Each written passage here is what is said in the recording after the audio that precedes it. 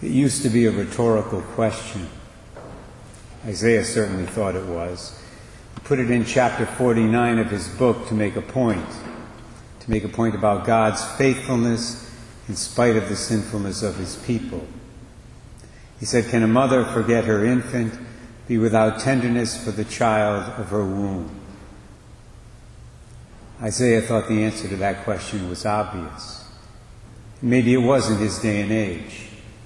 But it no longer is, my brothers and sisters, as we are all painfully aware. Not at all. And here in the United States right now, they can lack tenderness, mothers can, and forget their children. They can do it with public and legal support. They've been able to do it since 1973. Because of this, it's providential that the Church has given us this particular responsorial psalm, this particular gospel reading today, along with this text from Isaiah. Because both the gospel and the responsorial psalm emphasize the mercy of God.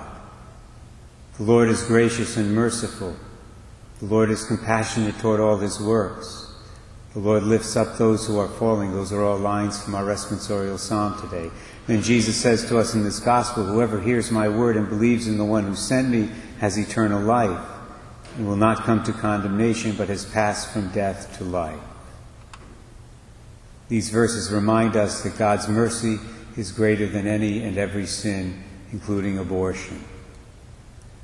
This, by the way, is the core message, the deep core message of the movie Unplanned, which hopefully most of you have seen by now, since it's been out for a couple of years. If perchance you have not seen it, make sure you do.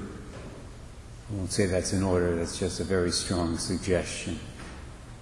The film tells the story, as many of us know, of a woman named Abby Johnson, who was the director of a Planned Parenthood clinic in Texas for a number of years, and who was responsible or involved in approximately 22,000 abortions.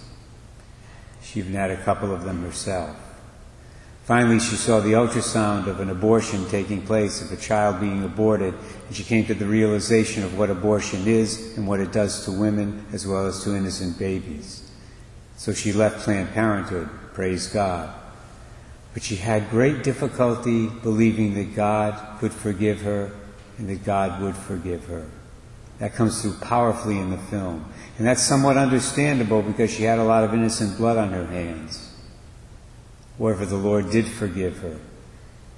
With repentance, forgiveness is always possible. That really is the heart of the good news.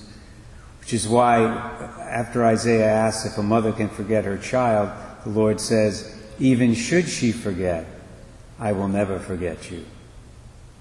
It's definitely a message we need to pass on to women who have had abortions. And while we're at it, we need to pass it on to everyone else as well.